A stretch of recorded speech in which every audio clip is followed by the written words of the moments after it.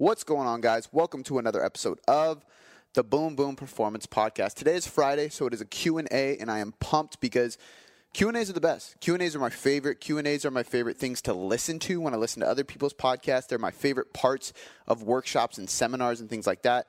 But they're also my favorite podcasts to do because, well, I just get to answer questions, and it's such a good flow, and we get to just go on and on and on. So, guys, if you are not asking me questions and you are listening to this podcast on a regular basis, you are doing yourself a disservice because I am more than happy to help you specifically. In fact, I love helping you specifically. The more specific the questions are, the more in depth I can go, the better I can get into these, and the more value I can provide. Because when you specifically need individualized help and guidance, I'm at your service, and that's how I can dig into things even more, again, specific and individualized, and really help you take things to the next level. So with that being said, I want to make a couple quick suggestions. Number one, go follow your boy for a couple reasons. Number one, I'm really putting a lot of effort into my Instagram right now to deliver more content based on value. Like, I really, really want to educate. So I'm putting more science-based information out there, and I'm putting more experience-based information out there, and I'm putting more information based on what my clients are doing. So I'm really, really trying to push the free content side of things,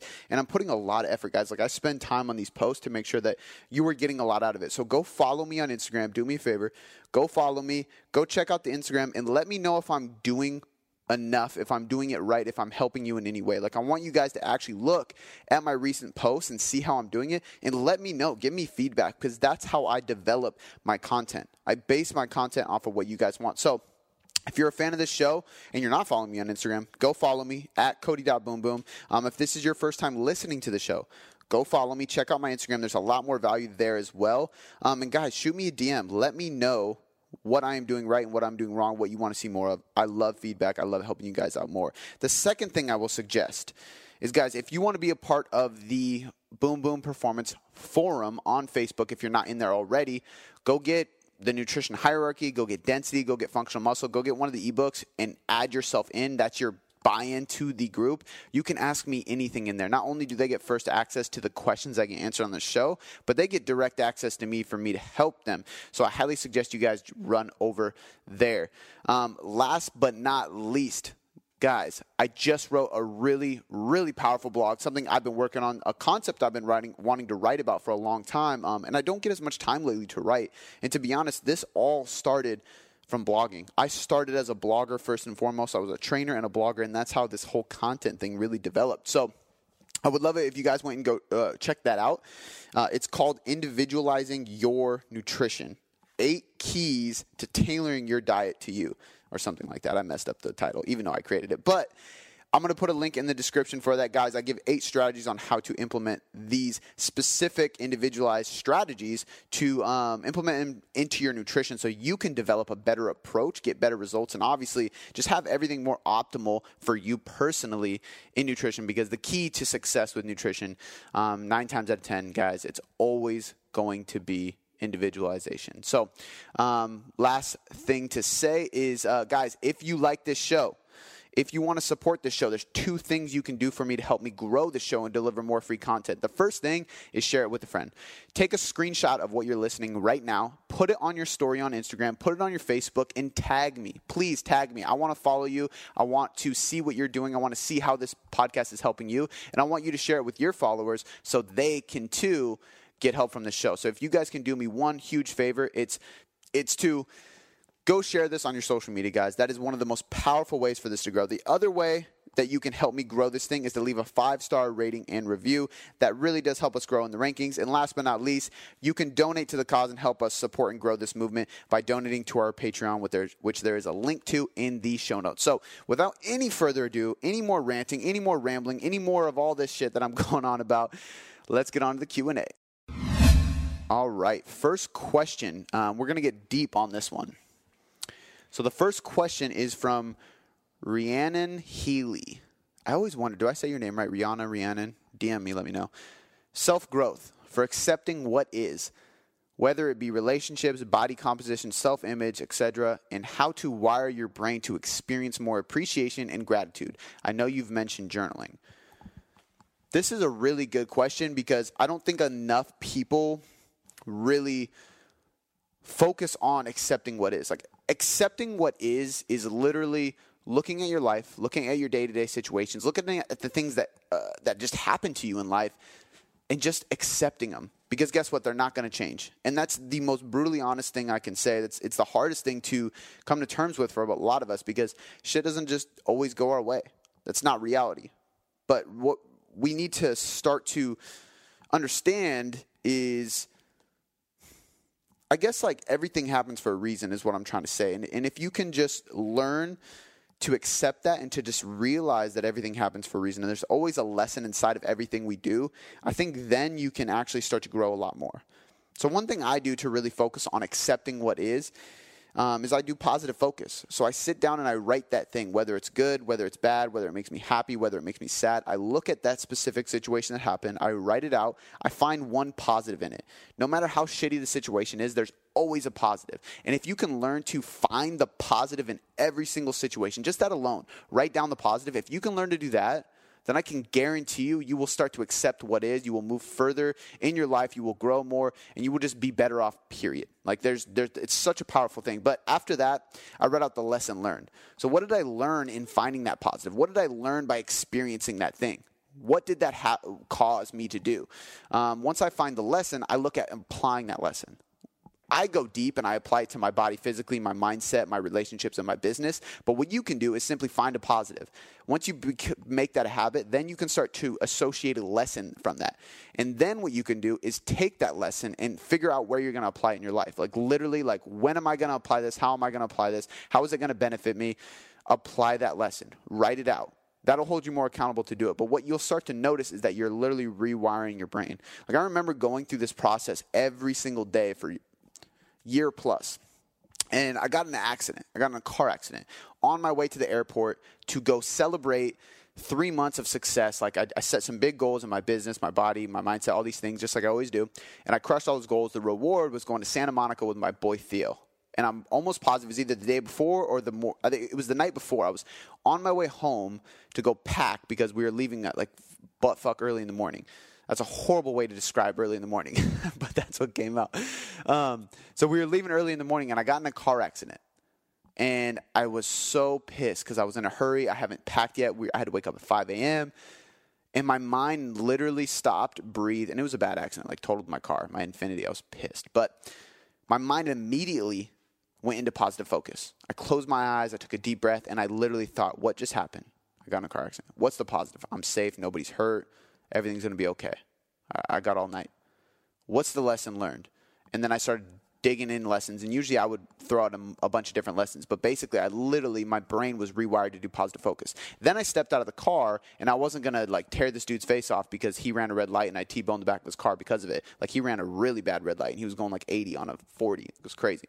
But I got out of the car calm, collective, and in control because I didn't let that overpower me because my brain was rewired to think of the positive.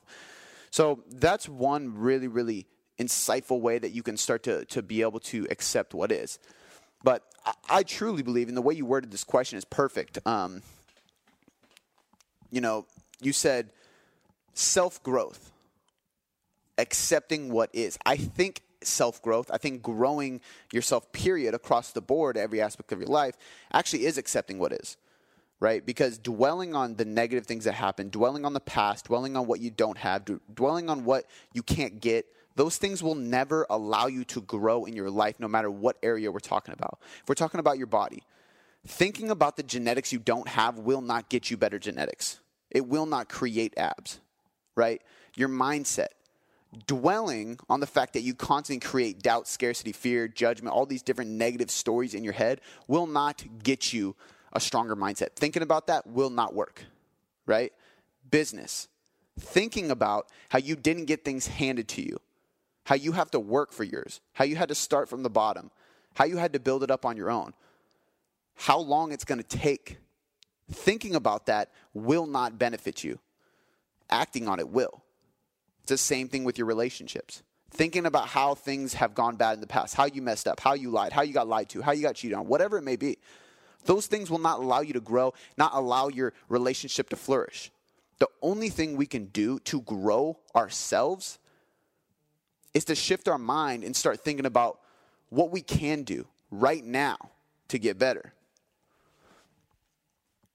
So, again, I love the way you worded this. I think it's so powerful. I think positive focus is the best thing. I mean, I'm big on self-affirmation.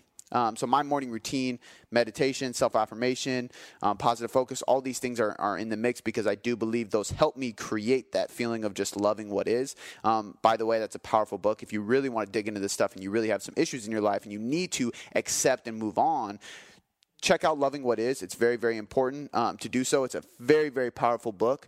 But like the biggest key here is like, yes, reading.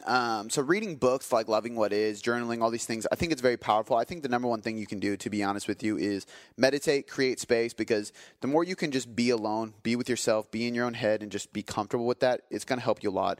Journal every day, write things you're grateful for, write what you appreciate about yourself, write a self-affirmation, things like I will blank, I am blank, things like that are very powerful to build your confidence, build your certainty in yourself. And when you build your confidence, it's easier to accept what is. Again, positive focus every day, meditation, self-affirmation. Those are the biggest things, to be honest with you. And I don't think there's tricks and tactics to this. Like, there's no hack to growing, to self-growth, to self-worth, to appreciating or loving what is, to accepting what is. It really comes down to everything I've been talking about.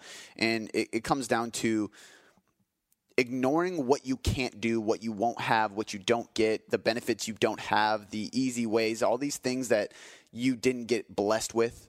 Like, start focusing on what you can do, right? The more we look at how poor our genetics are, the further away from abs we are going to be, right? Like, if you constantly dwell on the negative situations in your life, you're going to be consumed by negative situations, and you're never going to move forward or take action on the positive situations that you could create. Because that's the big key here. You have to create positive situations. They don't usually get handed to you. And if you focus and compare to people who do get these things handed to you, you're not going to be successful. You're not going to see results, period. So the key is to look at every single situation, find a positive in it, find a lesson, and apply that lesson as fast as you can. When you do that, and when you begin to do those things consistently, and that's the big one here, right? Like, consistently doing those things, that's where you win. Because there's no hack, there's no trick. Like, you have to do these things day in and day out, and then they grow. All right, Digging the Woodlands from Instagram said, I wonder if she lives in the woods. Digging the Woodlands. I love Instagram usernames, especially when you don't really get it and you don't know what they're about. And then when you ask, there's like this crazy cool story behind it. She asked, what is your most important advice for becoming leaner after age 45? So for me, my best advice on this one is probably going to be like, it's tough to say, to be honest with you. I would probably suggest strength training for sure. I think people need to focus more on like movement quality. Good, like joint health is going to be huge. And I say that because like I think strength training is very, very important for fat loss. And I think people just immediately think to diet and cardio, and trust me, diet is super important. It's the biggest mover in fat loss and in staying lean. But I think a consistent strength training program that is well balanced throughout your week, that is helping your joints get better, not breaking them down and making your movement poor or have aches and pains. I think that's key, because longevity in the gym is going to be key. I think that like the big thing is going to be lifestyle, right? Like, there's a lot of people after age 45, we have jobs, we have stress, we have family, we have all these things. You have to create a lifestyle out of it, right? So I know there's a lot of people, like I remember when I was in college, all I did was go to school. I had a job, but it was like I didn't give a shit about my job because I was a grocery clerk. I was just doing it just to make some money so I can afford gas to get to school and stuff, right? So, and back then, and the reason I say this is because back then I lived in the gym and it was fine with me. I didn't need to make crazy lifestyle changes because I didn't have as many responsibilities. So as you get older, it's crucial to create more lifestyle changes, lifestyle habits, time blocks, routines, things like that make your lifestyle easier. So the reason I say this is because becoming leaner and staying lean, because the other part of her question was how do you stay lean for life? Like, staying lean for life, you have to create a lifestyle around this. You have to make sure that you are doing everything possible to make this easy on yourself. So, like, staying lean for the rest of your life is a pretty staying lean for the rest of your life is an impactful thing. It's a big change. It's a hard thing, right? We do diets. We do 12-week transformations. We do photo shoots. We do all these things, and I'm in the midst of one right now. But if we don't create lifestyle changes that support health, movement, nutrition, all these things that are going to create a healthier body for a long period of time, then we're screwed. So it comes down to eliminating stress, getting more sleep, stocking your pantry and fridge with healthy food that make you feel good, learning how to dial in your nutrition so that you're eating the right quantities without maybe tracking macros for the rest of your life. Right? Learn and educate yourself on how to do this stuff properly, and then adjust your lifestyle so it becomes second nature. You can't be chasing the photo shoot forever. You can't be chasing the stage forever. You can't be chasing CrossFit competitions forever. If you want to be lean for life, you have to change your lifestyle. You have to create a lifestyle out of this. And maybe that means not going to the extreme all the time. And that's part of this whole thing of staying lean after 45 as well, the first part of the question. It comes down to creating the lifestyle habits, creating the stress management, creating the practices in your day-to-day life, your week-to-week life, your month-to-month life, to where you know this is an ongoing thing. This isn't a 12-week prep. This is a 10-year plan. This is something that I'm going to do day in and day out, week after week, month after month, year after year, because it's a lifestyle. I don't hate it. I have fun with it. I'm not in a crazy deficit. That's how you stay lean for life. Learn to love the process. And it can be hard to do. But again, that's the most important thing. And as far as like tactics to staying lean, after age 45, like I said, joint-friendly training, and I'm going to answer another question in this specifically about training after age 40. Oh, wait, no, that one's not on here. My bad. That was a question for the mentor group. But what I talked about in that one was basically, or how I would answer that one is basically like joint-friendly movement, right? You can still do compound lifts, but you're going to be predominantly using kettlebells, bands, dumbbells, maybe some cables, not a ton of barbell work, because unless you're competing, you don't need it constantly, right? So I think as you age, I think you can probably do a little bit less joint-intensive training. I also think that stress management from a nervous system standpoint becomes very important. So balancing, and this goes for everybody, but especially as you get older, because it's harder on your body and you have more stress and responsibilities in your life. So you have to look at balancing the sympathetic and the parasympathetic nervous systems up pretty evenly, which basically means if you train super hard, make sure you match that with a low-intensity cardio session, a float tank, a meditative tank. Make sure you're sleeping 7 hours a night, things like that. Because otherwise the tactics don't really change, to be honest with you. Track your macros, get your right nutrients, drink enough water, sleep, train. It doesn't matter. It just becomes, it goes back to that lifestyle changing thing. K Kangaroo J. Damn. Do you have to count macros in order to change your body comp? Can you follow a style of meal plan or diet and skip the calculator and food scale? Yeah, you can. I just think it's more difficult. It's less accurate, right? Like if you look at everything's kind of a guess, right? Like even macros. You can't tell me that this is exactly 26 grams of protein or exactly 42 grams of carbs. There's just no way. So everything's a guess. But tracking macros and dialing in macros is going to be the closest possible educated guess that we can get. So it becomes really hard to see serious changes in our body without tracking macros. Now, if you are somebody who, I guess it depends on where your starting point is as well. If your starting point is ground zero, meaning you eat fast food on a regular basis, stuff like that. And I work with lifestyle clients. So not all my clients track macros. Not all my clients are getting ready to get ripped or doing photo shoots. Some of them are, but a lot of them too are just lifestyle-oriented clients that need to build habits. So a lot of these people, we start by implementing more protein, implementing more whole foods. Let's talk about meal prepping. Let's set up a meal plan for your week, and we change it every week. So those people aren't tracking macros because they're not ready for it.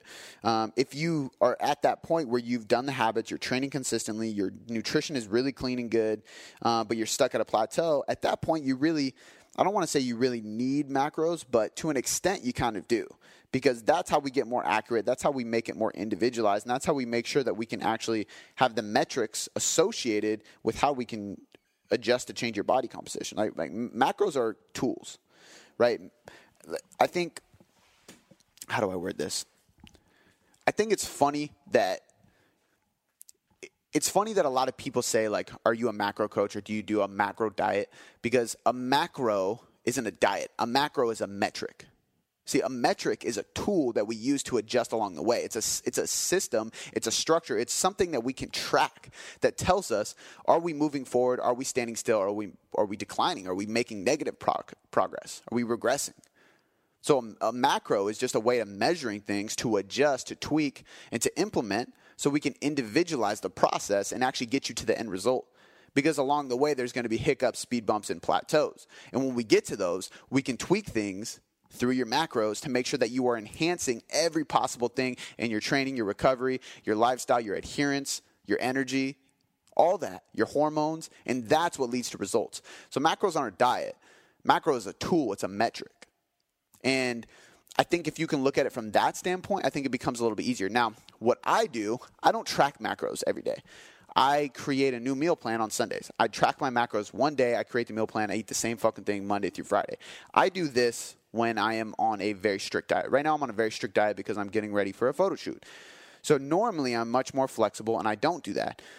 Normally I will track my macros daily. I change what I eat daily. I kind of eat on the fly if I want to, and I track more loosely, right? So I don't think it's always a time for that, but that's something you can do. You can go, I like to follow a meal plan. I don't really change what I eat all week. So what you can do is track your macros on Sunday, one day of the week. Set up your meal plan. Monday through Friday, you eat the same thing. And maybe your dinner changes because you change the meats you eat, you change the greens you eat, you change from sweet potato to rice or whatever. But in general, you don't really have to measure those things if you know how much of that sweet potato versus how much rice you're having, how much of that fish versus how much steak you're having, right? You know the amounts of protein, you know the amounts of carbs, and you just adjust those things without tracking them. So that's an easy way to follow your own meal plan throughout the week without tracking every single detail on a food scale or in the app every single day. Now, if you follow a meal plan, usually you have to have a food scale because you got to know you're eating the right amount of protein, fats, and carbs during your meals. But again, you can eyeball things, right? So I think it really, really depends where you're at. If you've been doing this for a while and you're at a plateau, I think it's pretty crucial to track macros. If you've never done any of this before at all, I think it's just simply making new habits to progress forward, and you will see progress, especially if you have 50 plus pounds to lose. And if you're somewhere in the middle, try intuitive eating. Try doing it on your own. Try setting up a meal plan. And if things do not budge, that's when you have to pull out macros, because again, macros are a metric that can get things very specific so you can actually move forward. And I think I have another question on this that we'll probably dig a little bit deeper into as far as intuitive eating. Jen Johnston. I have a lot of clients and friends with trouble staying. Okay, she worded this wrong. It's not me, guys. Hold on. I have a lot of clients and friends with trouble staying asleep or sleeping more than 4 hours a night. What are your go-tos when you run into this with clients? So my first rule of thumb is if you're getting less than 7 hours of sleep, we're dropping intensity. Actually, I just had this recently. She's a mom. She's busy. She only gets 5 hours of sleep, and she's doing functional muscle, adding a HIIT finisher at the end of that, and 2 CrossFit WOD days. And the first thing I said is, if you're only getting 5 hours of sleep a night, we got to take out the high intensity cardio. Like this goes back to, you have to match every sympathetic with a parasympathetic. I'm going to say that again. You have to match every sympathetic output with a parasympathetic input. And what that means is it's fight or flight versus rest and recover, right? So if we're constantly hammering out these sympathetic outputs by training hard as hell, stressing at work, stressing with family, on the go, and then we're not matching that with a parasympathetic because we're getting less than 7 hours of sleep, we're not eating enough calories and carbs, we're not recovering fully in between sessions, we don't have any low intensity days of our training, it's all high intensity, then we're staying on that sympathetic mode, and guess what that's going to do? It's going to crank cortisol through the roof. And we're going to keep cortisol up. And when cortisol is chronically elevated, we're not going to see progress because we're never going to recover. And if we can't recover, we're never going to adapt to an extent.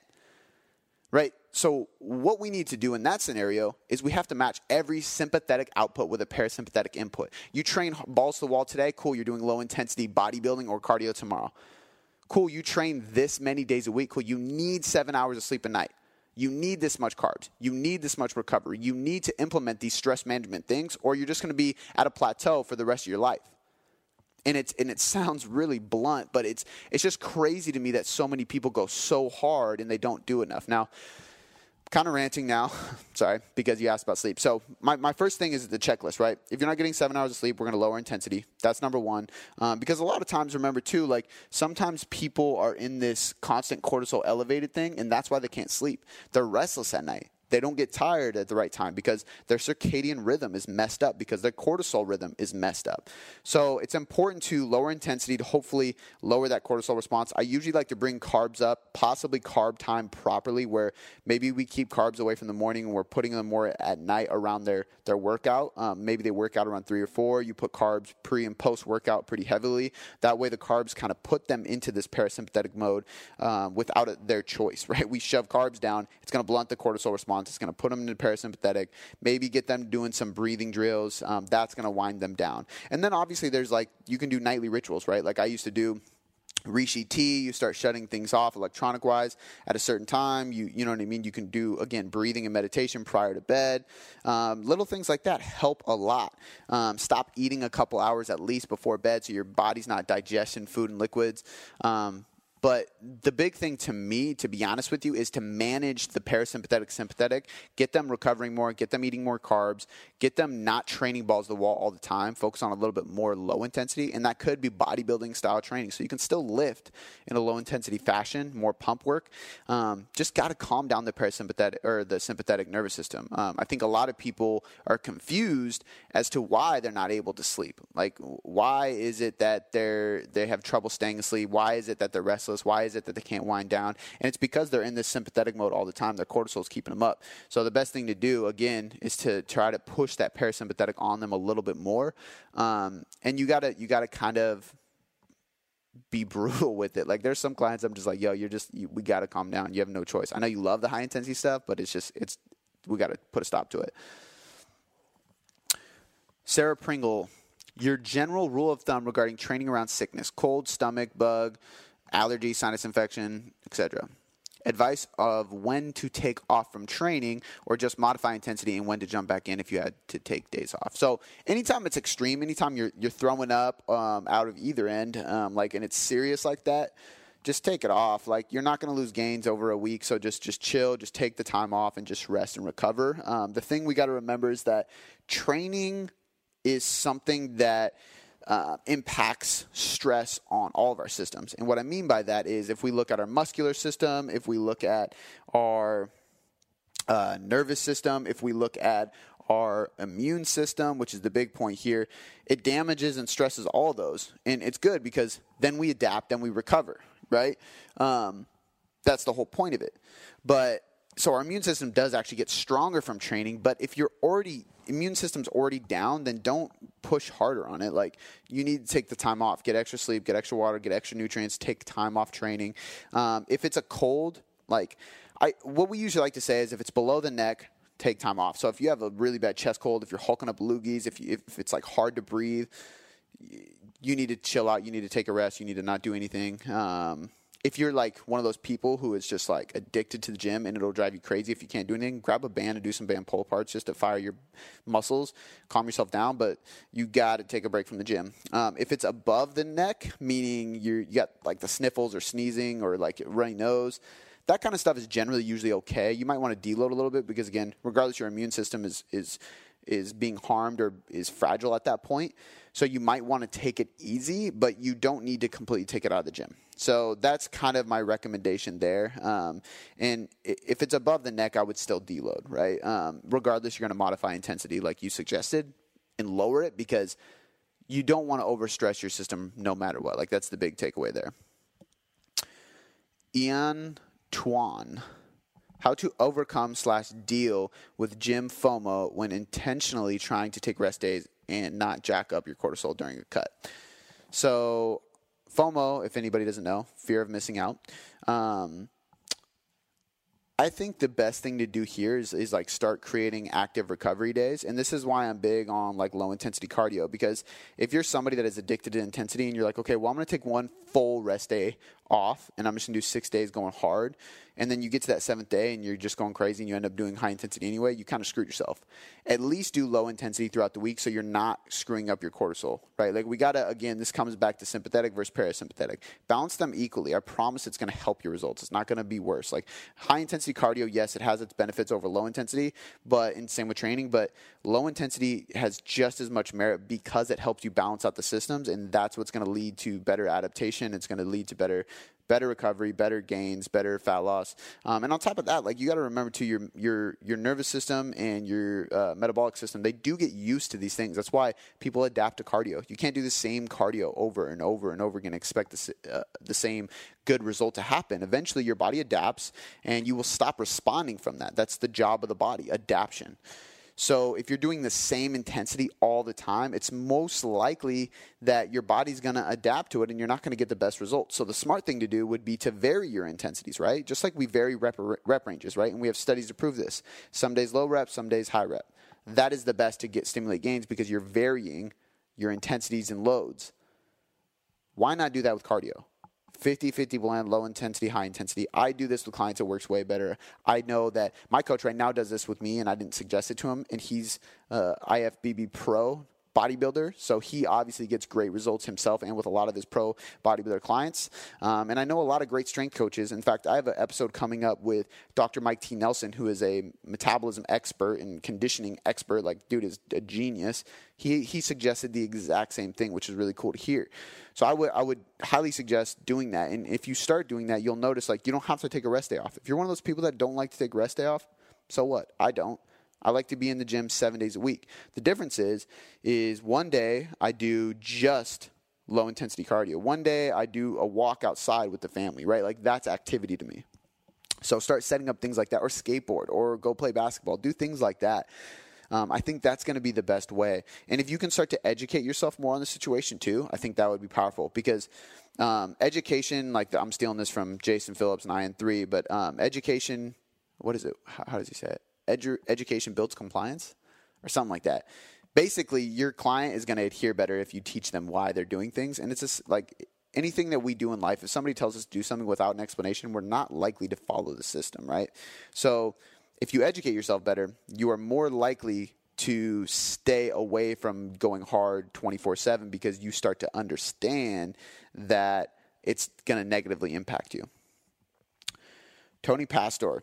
How to increase the mind-muscle connection. How to increase mind-muscle connectivity. I like this question a lot because I think it goes undervalued, right? Like I think that like John Meadows is big on this, Ben Pakulski is big on this. Really, really popular bodybuilders that are really jacked and they get great results are really big on this. And I think intent is everything. If you don't intentionally fire a muscle before doing a movement, why is that movement really happening? Is it happening because your joints are doing the work? Is it happening because your tendons are doing the work? Like what's causing you to do that movement? And actually, this is part of what I call the functional muscle method. And this is kind of how I program, right? This is why I have a warm-up, then an activation phase, then a priming phase, then a strength phase, then a hypertrophy phase, and then a finisher. And the sequencing of this is important. And the reason being is because I want the intent, the tension, the work to be done in the muscle. I don't want your tendons, joints, ligaments, all these things to be beaten up while we're building muscle because that defeats the purpose. It's going to take us out of the gym and we're not going to be able to continue. So the most important thing you can do is to sequence your workout. You're going to start with a warm-up to get loose, get your joints ready. You're going to activate the muscles you are targeting for that day so they have tension, they have blood, oxygen, hydration, all these things that are creating a pump essentially so you feel the right muscle work. Then you're going to go into a priming phase so you be explosive and strong. That's going to fire your nervous system so you can move more weights with those muscles you just fired. Then you build strength, then you build volume with hypertrophy, and then you finish with some kind of metabolite, whether that's a high-intensity cardio because your fat loss goal, or it's a metabolite session as far as pump work, high rep work for isolations to burn out the muscle at the end. This method creates more mind-muscle connection, creates more muscle mass, creates less injuries in the gym, and creates better results. Period. And I stand by that. And in fact, I know a lot of very, very high-level strength coaches that actually use the same exact system, and I didn't even know it. And we all do it. And it's funny that people aren't gravitating towards this. And again, it's why I call it the functional muscle method. It keeps your body functional like it's supposed to be.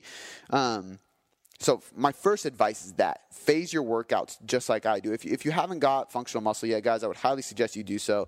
It's a great book to read, to learn why I do what I do, to understand these phases, and then obviously to set yourself up for training. There's a link in the description.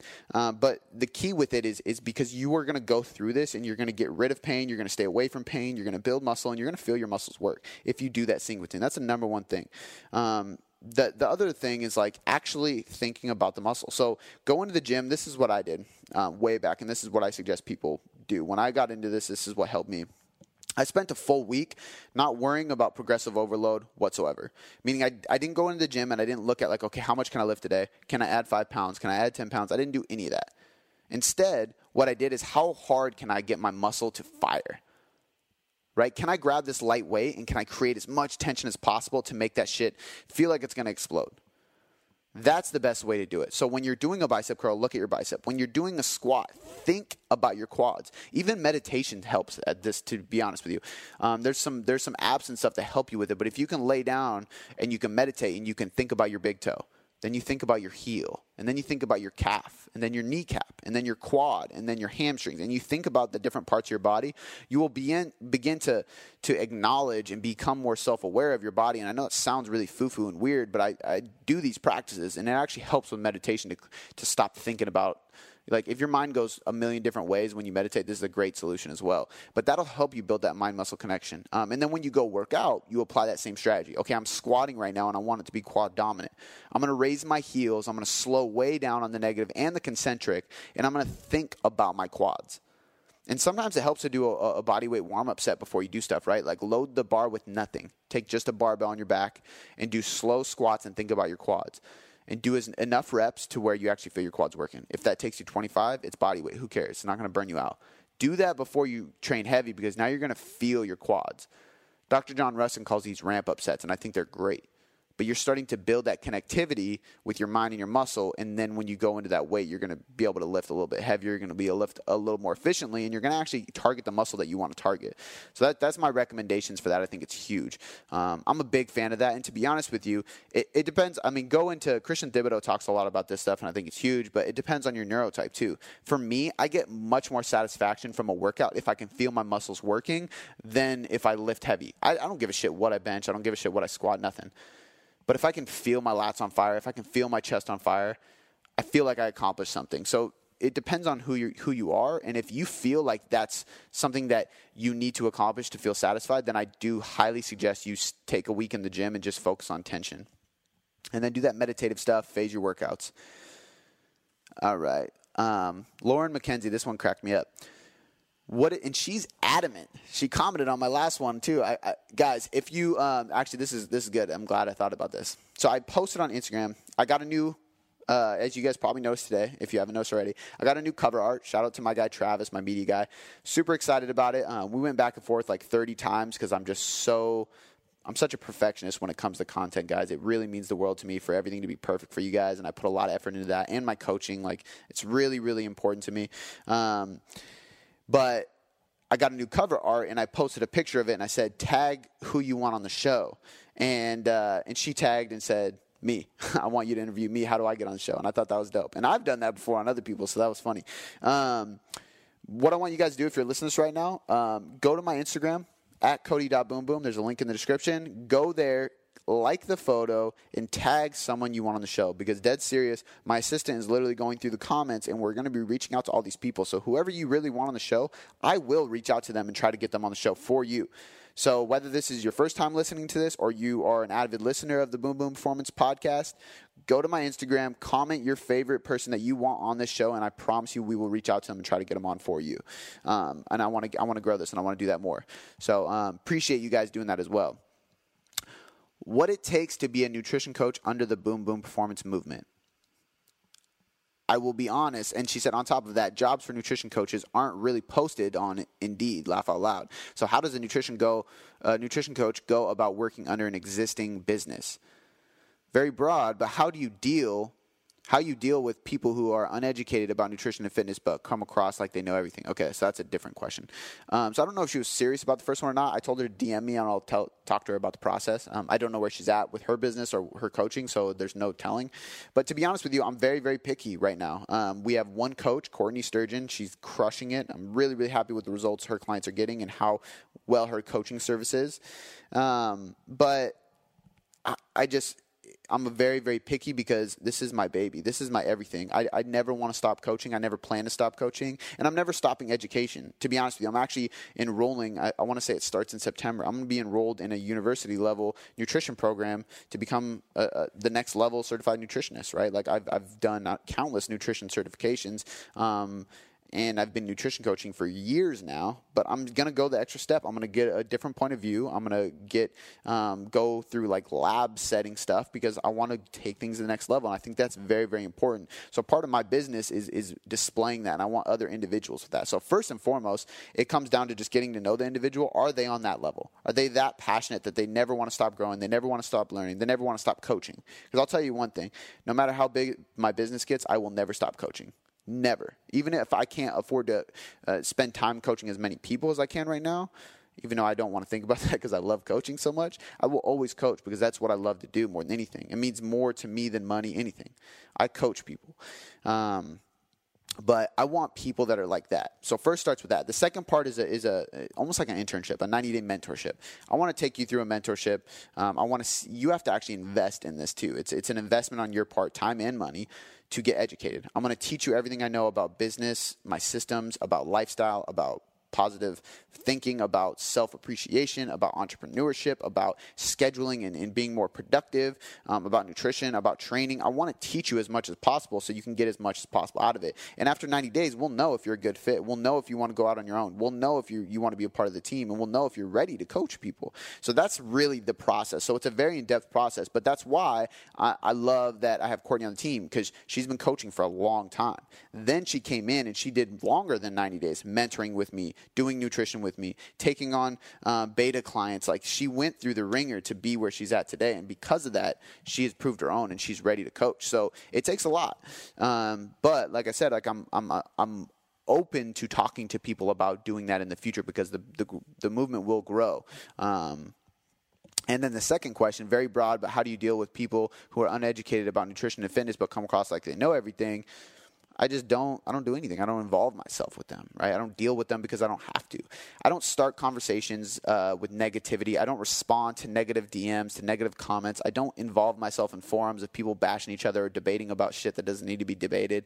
I stay away from that. I'm a very positive person, and I'm very proud of that, and I stay in my lane. You know, I love coaching. I believe that I'm intelligent with what I do, and I just coach, right? I stay in my lane. I post as much education and value and connection as possible so people can value from my work, and it is what it is, right? I had somebody comment on Dr. John Russin's blog recently saying that I was wrong and that I need to cite my studies because I wrote a blog for him, and I just didn't even respond. I have 4 studies I could have sent to him, right? But it's just a debate that nobody needs to get into. I don't have time to argue with people, and everybody's entitled to their opinion. You know what I mean? So I'm big on just kind of staying in my lane and doing my thing, and not really having to deal with anybody. I accept it. It is what it is, right? You do you, I'll do me. There's no hard feelings. Cody Bunch has a question. Best method to use with a client who is used to eating low carb and has trouble reaching the daily carb goal you gave them. That really depends. I think that I see where they're missing carbs, and then you can slowly implement them from there, right? So you can go about it like meal by meal. Maybe you do carb bunching where you go, hey, like I want you to eat like a 600-gram sweet potato. Because if you look at a 600-gram sweet potato, it's like 120 grams of carbs or something like that. Not that I ever measure anything or know macros, but I know that like the back of my hand because I love sweet potatoes. And it's big, but I can easily eat 120 grams of carbs from a baked sweet potato with some grass-fed butter on it. It's like no problem. But 120 grams of carbs from rice, that's like 2.5 cups of cooked rice. That's literally like a fucking salad bowl of rice. So I'm not going to suggest rice to them. So part of it is looking at the carb sources you're telling them to consume. Another way to do it is intra-workout carbs or post-workout carbs. So I have some people that are in this exact situation, especially with reverse dieting, and they don't like to see that number go up. They don't like to eat too much. So with them, what I'll do is a cyclic dextrin shake during or post-workout, depending on their training. And then I tell them to delay their post-workout meal a couple hours. So maybe they work out at 3, they get done at 4, they drink their carb plus protein shake. That gives them an extra 25 to 40 grams of carbs. I tell them to wait about 1.5, 2 more hours before dinner, which gives them enough time to relax, go home, shower, cook, and then eat. And then they have carbs in that meal too. So right there, if they did the sweet potato and that's already 150 grams of carbs. And then the rest of the day, if they're just eating veggies, maybe a serving of fruit, they're easily hitting 200 grams of carbs. So little strategies like that work really well. And then again, it always comes back to education, right? I love to educate my clients on why do I want them to eat more carbs? Why are carbs not a big deal? Why are they not the enemy? I actually just posted on my story. Let me know if you guys like this. I've been posting, I read PubMed, Journal of International Sports Science Nutrition, study research reviews, things like that are really nitty-gritty science. And I posted a screenshot, and the title of the study was high carb, beats low carb for dieting or something like that. And these people lost more weight on a high carb diet, even in a short-term setting, even in a week-long study. They ate high carb in the caloric deficit still, obviously, but they ate high carb versus high fat. The high carb outperformed the high fat every time for fat loss. So I will show them, hey, this is a study I actually just read, and basically what it's saying, and I'll interpret it and tell them. Now they go, well, shit, if scientists are saying this, maybe I am okay with this. Or I'll show them examples. Hey, look at this other client I have. Right, I had a person that was really worried because she was vegan and she thought that she couldn't build muscle. And I was like, hey, look at this other client I have. She's had a crazy transformation. She's 100% vegan. This is how we did it. And then it gives them that buy-in. It gives them that confidence. It gives them that certainty to be like, fuck, okay, I can do this. So educate them. Cody Bunch has another question. Rate of lean muscle gain. So very, very slow. And I like this question because I don't think enough people realize it, right? If I'm on a lean gain, I want to gain muscle without really adding a ton of body fat, just really focusing on strictly muscle mass, right? I am going to probably hope for a half a pound to a pound a month. Not even that, because remember, I've been training for a long time. So I think it depends on that too. For a newbie, so let's go like this: newbie, intermediate, and advanced. For somebody who is brand new to training, I would say that you could probably gain half a pound to a pound a week. So 2 to 4 pounds a month, and you wouldn't be putting on a ton of fat. That's without adding a ton of fat mass, obviously, because that's never the goal. For somebody who is an intermediate, you're probably going to cut that in half, right? So you're thinking maybe 1 to 3 pounds a month. And then for somebody who is advanced, a quarter of a pound to, which sounds crazy, a quarter of a pound to maybe 1 pound, 1.5 pounds at most, and that's if you're really going in and you're natural, obviously. It's very, very slow, guys. You can't build muscle tissue that fast, and I think it's important for people to realize. Now, for people who have a lot of fat to lose who are new to the game, they will build muscle, lose fat, so they might gain a pound a week, pound every couple weeks, and it's different. But the rate of lean muscle gain without fat is very, very slow. So it's important to track progress from your weights, commit to a long period of time, and focus on measurements, measure your arms, legs, all those things, because if the scale moves a pound in a month and you're like, what the hell, I'm gaining so slow, but you measure and you've gained a half an inch on your legs, arms, and chest, you're crushing it. That's a big difference. And you got to look at it. A pound of muscle is big. This might not be exact, but and I'm stealing this from Jason Ferrugia, but a long time ago he said something imagine putting a 16 ounce, because that's 1 pound, steak on your traps. That's fucking big, and that's 1 pound, right? So you gotta think about it like that, and just be patient with it, man. Look for visual progress, look for progress in the gym, and just commit to a long-term thing. For me right now, I'm doing this photo shoot, right? And the end date is September 29th. So I will be cutting until then. By the time I get to there, it's gonna be fall. I'm gonna do a very slow lean bulk. To the point where I'm going to probably take 8 months to try to build muscle at a very slow rate so I can stay lean, and then right before summer do a little mini cut because I won't have much fat to lose. Very, very slow. And I think that's the best way to approach it. All right, last question. Bailey Aragon. How do you feel about intuitive eating? Do you think it's possible to get to one's goals with it? say they have been tracking off and on and feel overwhelmed by consistently tracking, is it a good time to shift to intuitive eating? I kind of already answered this with the one question about changing your body comp without needing to track macros and do all that stuff. Here's the deal, though. I think that, is it possible? Yes. Do you need to track macros first? I think so. If you don't track macros first, I just don't think you're going to have enough awareness and enough knowledge about what you're consuming, right? Like, how much protein do you need? Okay, maybe you need 25 grams per meal. Okay, how much is that? Is that 4 ounces of cooked, raw? What? Okay, cool. You know that. What does that actually look like? Have you ever weighed a chicken breast before? So I think it's important to do macros, to look at things first, and then build into an intuitive eating. The way I like it is it's kind of like one big wave, right? We start with basic habits.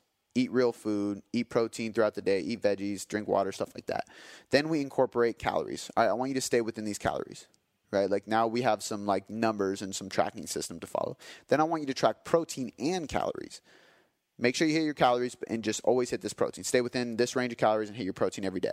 Split it up evenly, blah, blah, blah. Then we're going to track all macros. And that's like the pinnacle. That's where you get the most specific. It's probably where you're going to get the most optimal results. It's where the most detail goes into it. The easiest adjustments go into it. Boom, you're perfect. Then from there, we get to our result and we want to wind things down and stop. Okay, now we're going to go from tracking macros completely to just tracking protein and calories again. And then eventually just calories, and then eventually nothing at all because we know how to do this system. Right? So it can be very easy. I love intuitive eating. I think it's smart. I will be honest, I've tracked macros for the last 5 years pretty consistently. There was a 3 to 4 month period of time where I didn't track macros at all. My issue with it is I naturally undereat because I get so busy, right? When I have a set meal plan, when I have set macros, I remember to eat throughout the day, and I don't let my work schedule, my busyness distract me to the point where I forget to eat because I found myself undereating and I had bad energy. I wasn't progressing in the gym. So it's important for me to track because of that, but I can track loosely, right? So I can track my macros in the morning so I'm set, and then I can kind of eyeball things because I know how to do it. And then when I get serious, like right now, I have a meal plan. I created a meal plan. Each Sunday, I create a new meal plan that fits my macros, and I follow that all week. So I think there's different ways to go about it. And then you periodize it, right? Certain times you don't need to intuitive eat because you need to go the extra mile. Like you shouldn't intuitive eat. I mean, because you need to go the extra mile to get ready for the photo shoot, to get ready for stage, whatever your serious goal is, wedding, anything. And then other times you can back off because you don't have such a serious goal. So I think it really depends. I think it's smart, but I do think there's a wave system to it. You need to educate yourself, build self-awareness over time, and then you can kind of come back to intuitive eating so you can actually intuitively eat the right amount of food. All right, guys, that is a wrap. I hope you enjoyed the show today. A couple quick announcements before I let you go. First and foremost, I just want to encourage you to check out the products I have in the description. First one is the Nutrition Hierarchy. This is a very cheap guide to literally mastering your diet. That's why it's called the all-inclusive guide to mastering your diet. It's going to teach you exactly what and how to manage your calories, your macros, your meal timing, your supplements, your micronutrients, literally everything you need to know about dieting and nutrition and how to change your body composition through nutrition is included in this book. Not just to get your results, but to actually teach you how to get those results along the way. The next thing is going to be Functional Muscle, which is my first and right now my biggest product out there. This is the program that is based on years and years and years of functional training with tons of clients. So whether your goal is strength, fat loss, or muscle gain, you should be strength training towards these goals while prioritizing functional movement patterns to make sure that you are avoiding any injuries along the way. That's exactly what this program does, and it's great because it guides you through the process, it changes throughout the process, and it gives you demonstrations and explanations about everything you're doing so you never get confused and you always have a solution. You also get access into the Boom Boom Performance Podcast Forum. That is the only way into the forum, and that's where you can ask me literally anything about anything, and I will help guide you through the process. Last thing I want to mention, guys, is if you could leave me a 5-star rating and review, that would be fantastic because it literally is one of the biggest and best ways for me to grow in the iTunes charts. Oh yeah, and real quick, if you're not subscribed, hit the damn subscribe button because I constantly bust out content for you guys and I spend a lot of time and effort making sure that you guys can get better results for free by simply listening to this podcast. All right, guys, I'll catch you next time.